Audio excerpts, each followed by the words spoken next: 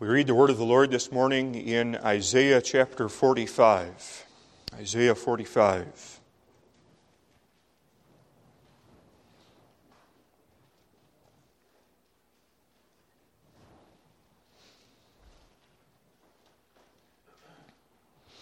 Thus saith the Lord to his anointed, to Cyrus, whose right hand I have holden, to subdue nations before him, and I will loose the loins of kings, to open before him the two-leaved gates, and the gates shall not be shut. I will go before thee, and make the crooked places straight. I will break in pieces the gates of brass, and cut in sunder the bars of iron. And I will give thee the treasures of darkness, and hidden riches of secret places, that thou mayest know that I, the Lord, which call thee by thy name, am the God of Israel. For Jacob my servant's sake, and Israel mine elect, I have even called thee by thy name. I have surnamed thee, though thou hast not known me. I am the Lord, and there is none else. There is no God beside me. I girded thee, though thou hast not known me, that they may know from the rising of the sun and from the west that there is none beside me. I am the Lord, and there is none else. I form the light and create darkness. I make peace and create evil. I, the Lord, do all these things. Drop down, ye heavens, from above, and let the skies pour down righteousness. Let the earth open, and let them bring forth salvation, and let righteousness spring up together. I, the Lord, have created it. Woe unto him that striveth with his Maker. Let the potsherd strive with the potsherds of the earth. Shall the clay say to him that fashioneth it, What makest thou? Or thy work, he hath no hands. Woe unto him that saith unto his father, What begettest thou? Or to the woman, What hast thou brought forth? Thus saith the Lord, the Holy One of Israel and his Maker, Ask me of things to come concerning my sons, and concerning the work of my hands, command ye me. I have made the earth and created man upon it. I, even my hands, have stretched out the heavens, and all their host have I commanded. I have raised him up in righteousness, and I will direct all his ways. He shall build my city. He shall let go my captives, not for price nor reward, saith the Lord of hosts. Thus saith the Lord, the labor of Egypt and merchandise of Ethiopia and of the Sabians, men of stature, shall come over unto thee, and they shall be thine. They shall come after thee in chains. They shall come over, and they shall fall down unto thee. They shall make supplication unto thee, saying, Surely God is in thee, and there is none else. There is no God. Verily thou art a God that hidest thyself, O God of Israel, the Savior. They shall be ashamed and also confounded, all of them. They shall go to confusion together that are makers of idols. But Israel shall be saved in the Lord with an everlasting salvation. Ye shall not be ashamed nor confounded, world without end. For thus saith the Lord that created the heavens, God himself that formed the earth and made it. He hath established it. He hath created it not in vain. He formed it to be inhabited. I am the Lord, and there is none else. I have not spoken in secret in a dark place of the earth. I said not unto the seed of Jacob, Seek ye me in vain. I, the Lord, speak righteousness. I declare things that are right. Assemble yourselves and come. Draw near together, ye that are escaped of the nations. They have no knowledge that set up the wood of their graven image, and pray unto a God that cannot save. Tell ye, and bring them near. Yea, let them take counsel together. Who hath declared this from ancient time? Who hath told it from that time? Have not I the Lord? And there is no God else beside me, a just God and a Savior. There is none beside. Look unto me, and be ye saved, all the ends of the earth. For I am God, and there is none else. I have sworn by myself, the word is gone out of my mouth in righteousness, and shall not return. And unto me every knee shall bow, every tongue shall swear. Surely shall one say, in the Lord have I righteousness and strength. Even to him shall men come, and all that are incensed against him shall be ashamed. In the Lord shall all the seed of Israel be justified, and shall glory. Thus where we read God's holy and inerrant word. May God add his blessing upon the reading of his holy scriptures. It's on the basis of Isaiah 45 and many other passages of Scripture that we find the instruction of the Heidelberg Catechism, Lord's Day 49.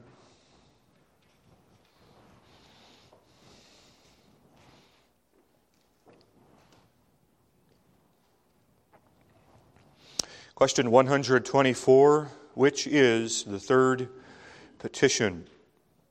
The answer, thy will be done on earth as it is in heaven. That is, grant that we and all men may renounce our own will, and without murmuring obey thy will, which is only good, that so everyone may attend to and perform the duties of his station and calling as willingly and faithfully as the angels do in heaven.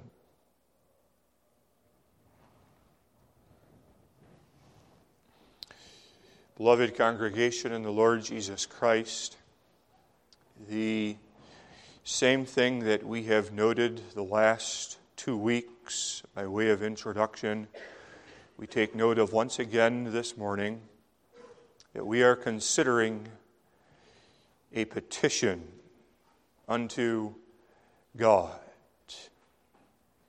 When Jesus Christ taught his disciples to pray, the third petition that he gave unto them was, thy will be done on earth as it is in heaven. And emphasizing again that this is a petition that we are making to God, we are underscoring the fact that this is something that we are asking God to give unto us. We are not simply here making a statement, an observation of reality that God's will be done on earth as it is done in heaven. It is true that God's will is done upon this earth, and that only God's will, God's sovereign will, is done upon this earth. But in teaching us to pray, Jesus Christ is not giving unto us here simply a statement or an observation of reality. But Jesus is here teaching us that we must ask something of God. There is something that we lack, and there is a void that we of ourselves are unable to fill,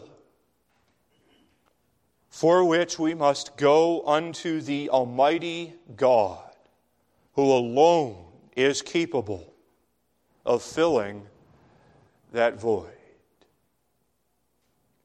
We as parents cannot cause God's will to be done in the lives of our children. we as office bearers, pastor, elders, and deacons, cannot cause God's will to be done in the lives of the parishioners. But this is a petition that we are lifting up to God. He alone, with His outstretched arm and mighty hand, has the ability to execute His will. Thy will be done. We use that as our theme, praying that God's will be done. First, we'll consider what, praying what. Second, praying why. And then third, praying who. Praying what, why, and who. What is it that Jesus Christ teaches us to ask of God in this petition? What is that void that we mentioned in the introduction that God alone is capable of filling? The first thing that we are asking of God here in this petition is that God would teach us what is His will. If we are going to execute and perform the will of God, the only way that we can carry out that will of God is if we understand what is God's holy will. And so to pray, Thy will be done on earth as it is in heaven, is to pray, Almighty God, give unto me a humble and a teachable spirit, that I might not take my will and my desires and impose upon Thy will and Thy desires and stubbornly persist in maintaining that my will and my desires are better than Thy will for my life.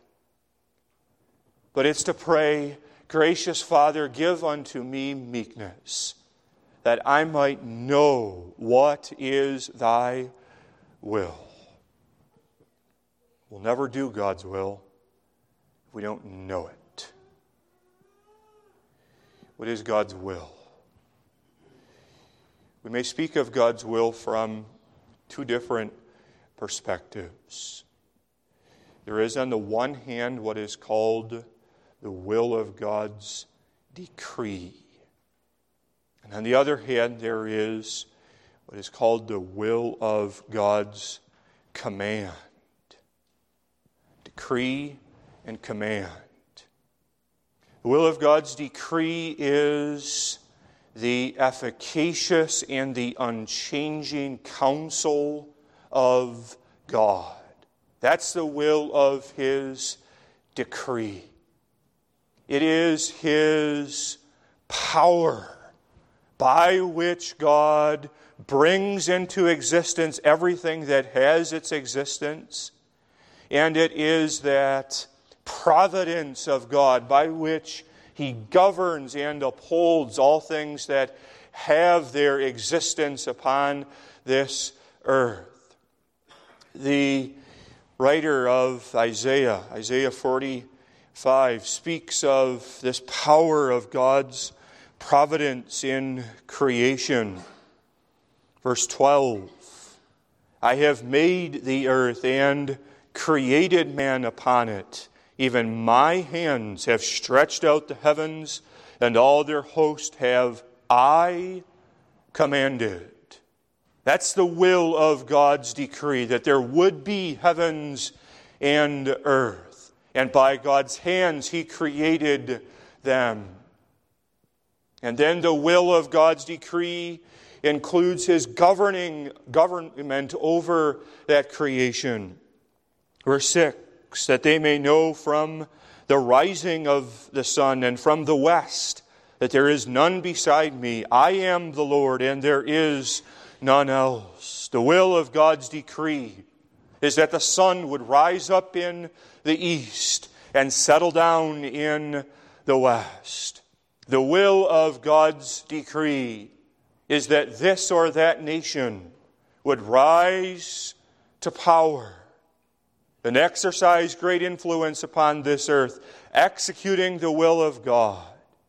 And then the will of God's decree is that that nation would crumble and collapse, and God will raise up a different nation.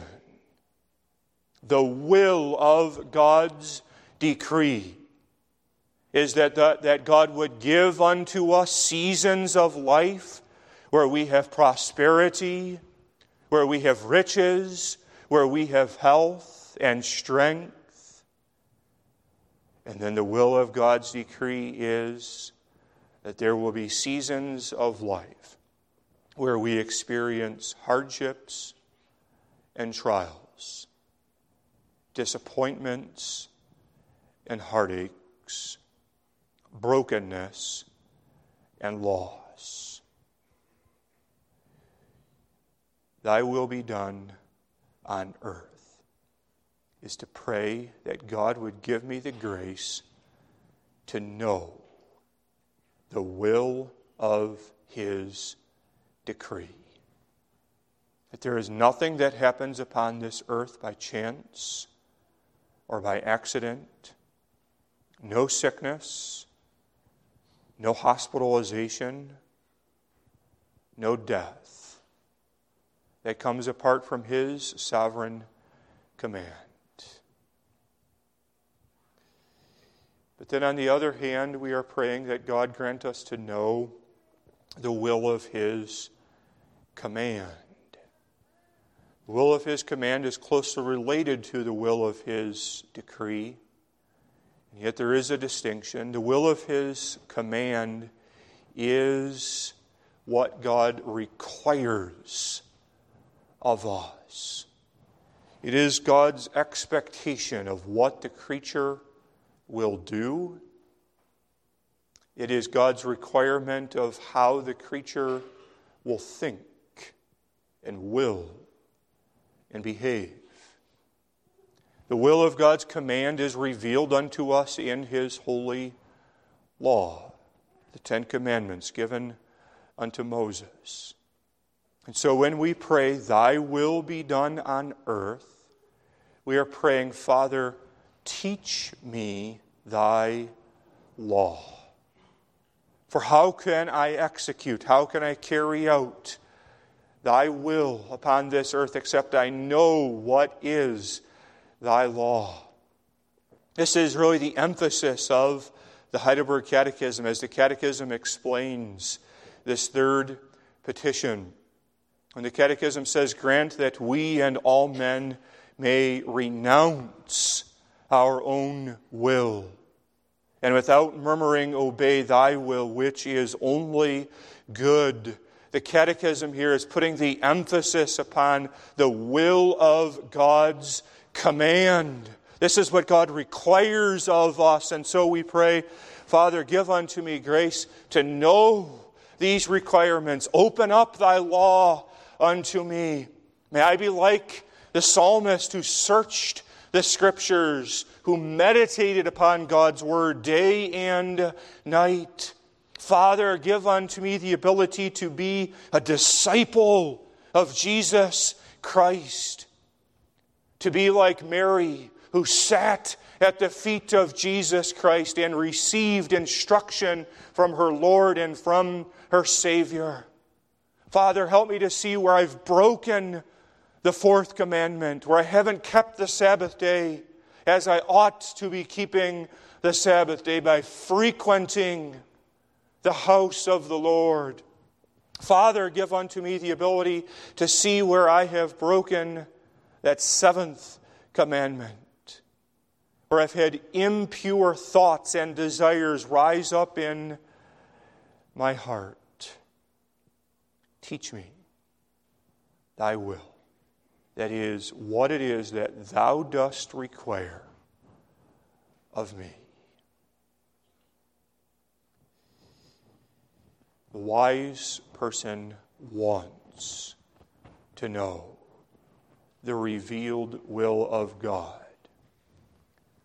The unwise person thinks he has it all figured out. Ephesians 5, verse 17, wherefore be ye not unwise, but understanding what the will of the Lord is. And then, as God reveals unto us His will, then to move to the next point, we add to our petition here that God give us the ability to perform His will. That we would renounce our own will and perform, obey God's will for our lives. I have a will. You have a will as well. It's not just God who has a desire, a will, something that He would accomplish. But God has created you and me in such a way that you are thinking, willing, reasoning, desiring people. The single, unmarried young person wills that someday God grant unto him or her a spouse. The childless couple wills that God would open up the womb and provide unto them covenant offspring. The parents of the rebellious child will that the heart of that child would be turned so that they would repent and walk in ways of righteousness. We have wills and desires. And the more that we come to know another individual, a friend upon this earth, the more comfortable that we become sharing and revealing that will unto others. The more we trust an individual and the more intimate our relationship is with that individual, then the more we open up to them and share with them the dreams and the desires that we have. And that's not wrong in and of itself to have a will, nor is it wrong that we share these dreams and these desires with others. And yet the Catechism says that we are to renounce our own will. What the Catechism is teaching us here is that there are times where our will is in conflict with the holy and just will of God's decree and of His command. And at those times when man's will is different than the holy will of God, the duty that man has in those situations is to renounce, to let go of his own will, and without murmuring, obey God's will.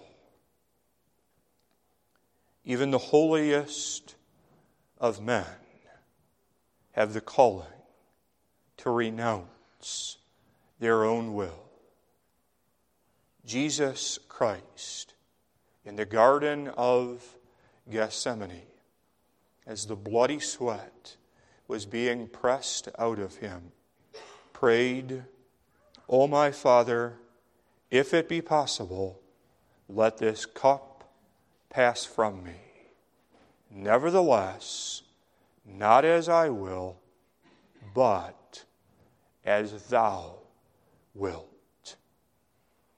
If Jesus Christ found it necessary to pray, "Not as I will, but as thou wilt," how much more so is it not necessary that we, sinners upon this earth, whose will is obdurate and stubborn and rebellious by nature, must pray, "Nevertheless, not as I will, but as thou wilt." renounce our own will, but then we must follow the Catechism here as the Catechism speaks of the activity of obedience. And without murmuring, obey thy will, the Catechism speaks of here.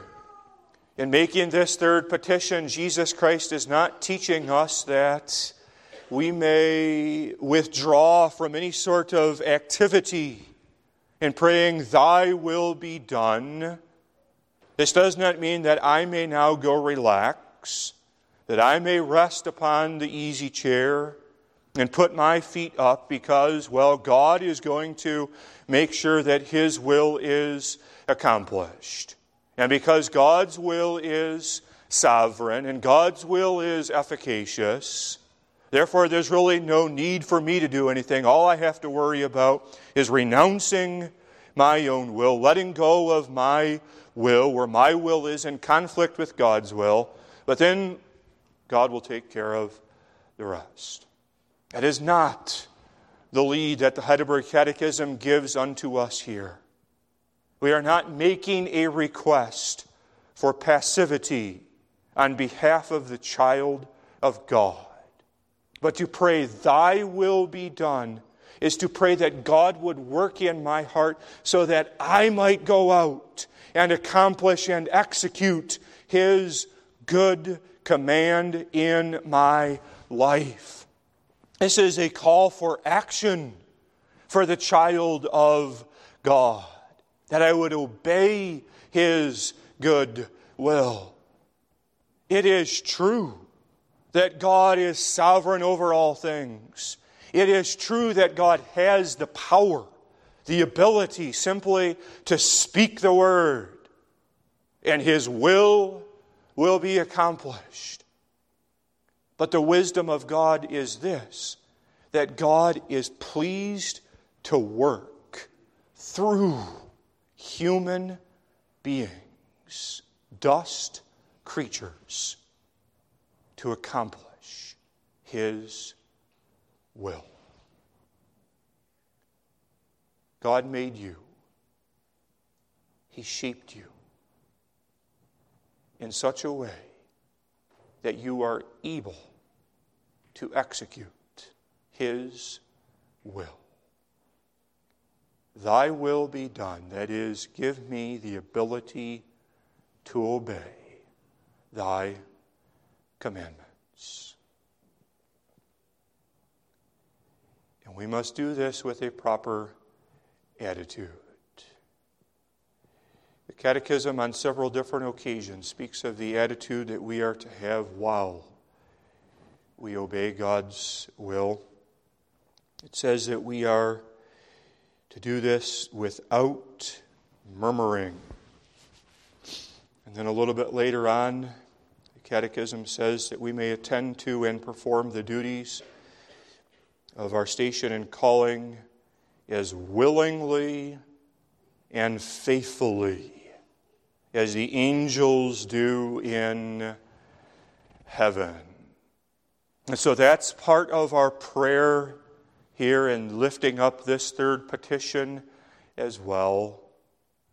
Gracious Father, change my heart so that I want to perform thy good pleasure.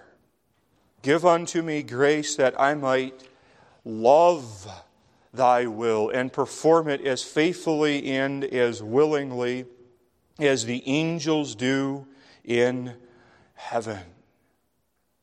And so this is a prayer then for contentment with the will of God. That I might not be angry when God's revealed will is different than what my will would be, but that I might be satisfied with what is God's good pleasure for me. But how difficult, how incredibly difficult it is to have the proper attitude to God's revealed will when it is evident that His will is different than my will. How is it even possible to obey God's good will when God's will in my life is that there be chronic disease, an incurable sickness in the home? How is it possible that I perform my duties and callings as faithfully and as willingly as the angels do in heaven when God has put this thorn in the flesh in my life? And pray though I might that that thorn be removed, it's evidently not God's will to take it out. How can I have a proper attitude toward the will of God when God has given unto me children which are wayward? How? How can we faithfully and willingly submit to His will? For us to understand how we may have a proper attitude toward the will of God, we do well to understand what this does not require of us. Having a proper attitude toward the will of God in my life does not require of me that I fail to acknowledge the difficulty of the pathway that God has ordained for me. Or to state it positively, we may faithfully honor and recognize the will of God in our lives while simultaneously acknowledging that the road that the Lord has set for me is a difficult and a hard way.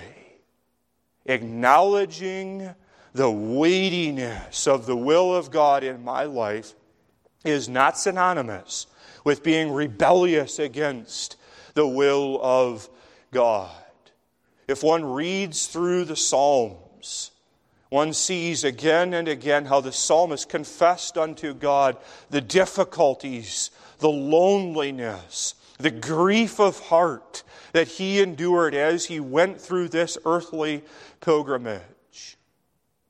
And I believe that this is important for us as Christians to understand and to do even, to acknowledge the difficulty of the Lord's will in my life.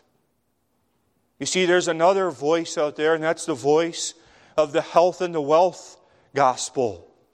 And the health and the wealth gospel says that once you are a Christian, once you accept Jesus Christ as your Lord and as your Savior, that then you may expect that God is going to bless you abundantly with physical provisions for the rest of your life. You can expect that God is going to give you health and strength. And there can be a part of that thinking that even enters into and influences our own minds and our will. That after all, I'm a Christian, and after all, I've confessed my faith in God, so shouldn't this mean that God gives unto me a somewhat easier pathway? The reality is that even Christians become depressed, become overcome with sorrows, with grief, with pain. And that doesn't mean that we're angry at God. It doesn't mean we're rebelling against Him. But it means I'm acknowledging that this is God's will for my life. This is the burden, the cross that He has willed for me to bear, and I'll bear it. How? How do we do that? As willingly and as faithfully as the angels do in heaven. The only way that we can, beloved, is if we understand God's purpose in His will. Why? Why is God's will done? Why do I want God's will to be executed in my life? Two things the Catechism teaches us, and both of them explain, develop this thought: God's will is superior to my will.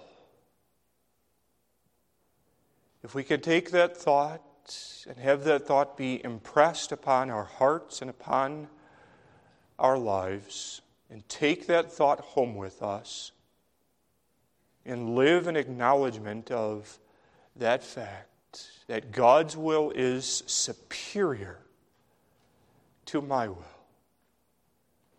then we will have the ability to have a beginning at obeying God's will with a good and proper attitude. Two things the Catechism gives unto us, both of which explain this thought, that God's will is superior to our will. And the two things are that God's will is good, and, on the other hand, man's will is by nature fallen. If you're following the outline, I'm going to reverse A and B on the second point, starting now with the reality that man's will is fallen, by nature is fallen. This is why the Catechism says, "Grant that we and all men may renounce our own will," because the writers of the Heidelberg Catechism understood that by nature man's will is corrupt. That's what happened at the fall in the garden. That as Adam partook of that forbidden fruit, and as his wife Eve partook as well, that the will and the desires and the thinking of man were no longer in perfect conformity with the will and the desires of God. But now the will of man is contrary by nature to that holy and just will of God. And so to pray this third petition then is to pray, Father, show unto me where my will, where my thinking is contrary to thy will. Help me to understand the depth of my own depravity. The reality is, because of our fall into sin, we do not even know what is best for us. What we might think is convenient for us, is helpful for us, could instead be to our detriment. David willed that he would number the people. He thought that that would be a good idea, to send out his men throughout the nation of Israel and get a statistic of how many men there were, how many warriors there were in the nation of Israel. That was David's will, and he thought it was good. But history shows that David did not know what was best. What David thought was wise, in the Lord's eyes, was foolish. Jacob, patriarch Jacob, willed to steal the birthright blessing from his brother Esau. he thought it would be best for him to cover himself with goat's hair, to go into the presence of his blind father Isaac, and to steal the birthright blessing. And he did so even with the support of his mother. But what Jacob thought was best in God's eyes was foolish and sinful. And so it is for you and for me. The extent of man's depravity is such that I do not even know how to will what is good. But by nature, my judgment is clouded. I'm in darkness. And I need God to reveal unto me His will. And so there must be then a humble acknowledgement of the truth of total depravity. If I am earnestly going to want God's will to happen in my life, and this not just to be lip service and asking that His will be done, but a desire that arises out of my heart, I must confess that I am by nature a totally depraved individual. And so it isn't possible then to hold to common grace and to say that I'm going to renounce all of my own will. If I hold to common grace, then I say there's some goodness in me. There is some moral and ethical goodness in me, and because of that goodness, I have at least some understanding of what is good. The one who holds to common grace is going to struggle, if not find it impossible, to renounce his own will. We start by acknowledging our depravity. And then we see that God's will only is good.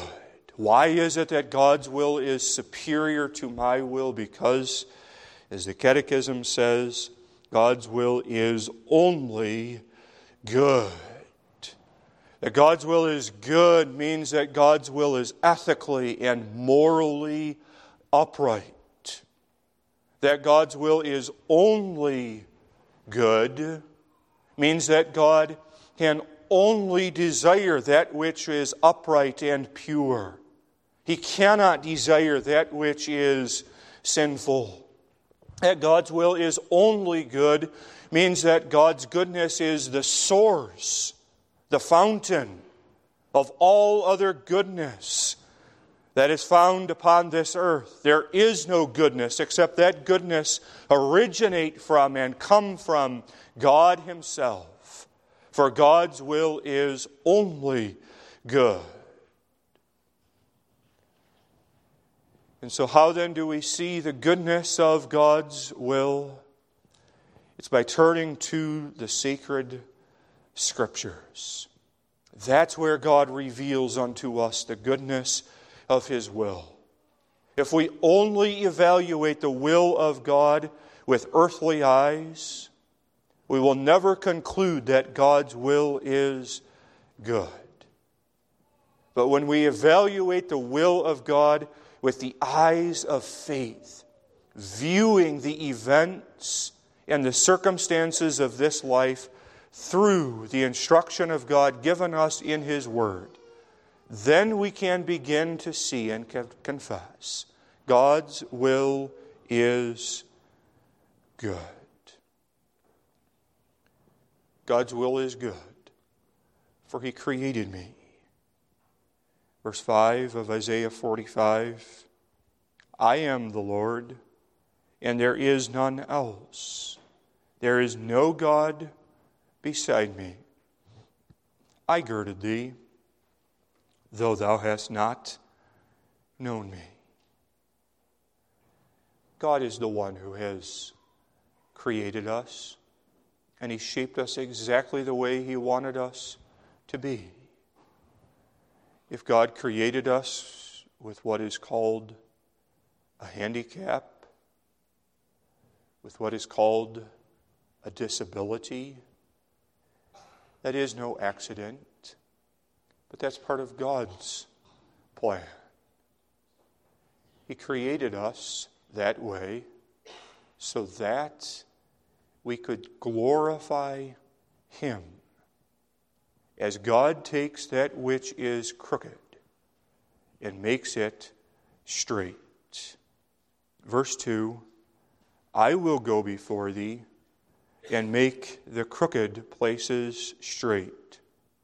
I will break in pieces the gates of brass and cut in sunder the bars of iron. Verse 25, the last verse, in the Lord shall all the seed of Israel be justified and shall glory.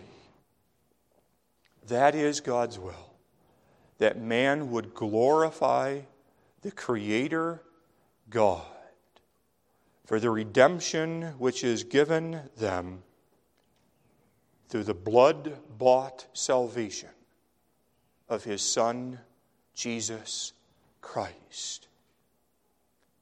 And so everything then that God wills to send in our lives, He does so with this purpose, that we would acknowledge His greatness, that He is God and God alone, and that we would glorify and praise Him for the redemption He has given us through Jesus Christ. And so if God puts sickness in my home, then God does this in order to teach me that this earth is not my home, but I long for the fatherland. If God gives unto me the wayward child or wayward children, God does this to teach unto me that He is sovereign over salvation. And who am I to murmur or complain about God's ways for me? Who makes this petition? We, who are the children of God, make this third petition. Grant, the Catechism says, that we may renounce our own will. We who have been chosen by God from before the foundations of the world. We who have had our salvation purchased with the blood of the Paschal Lamb.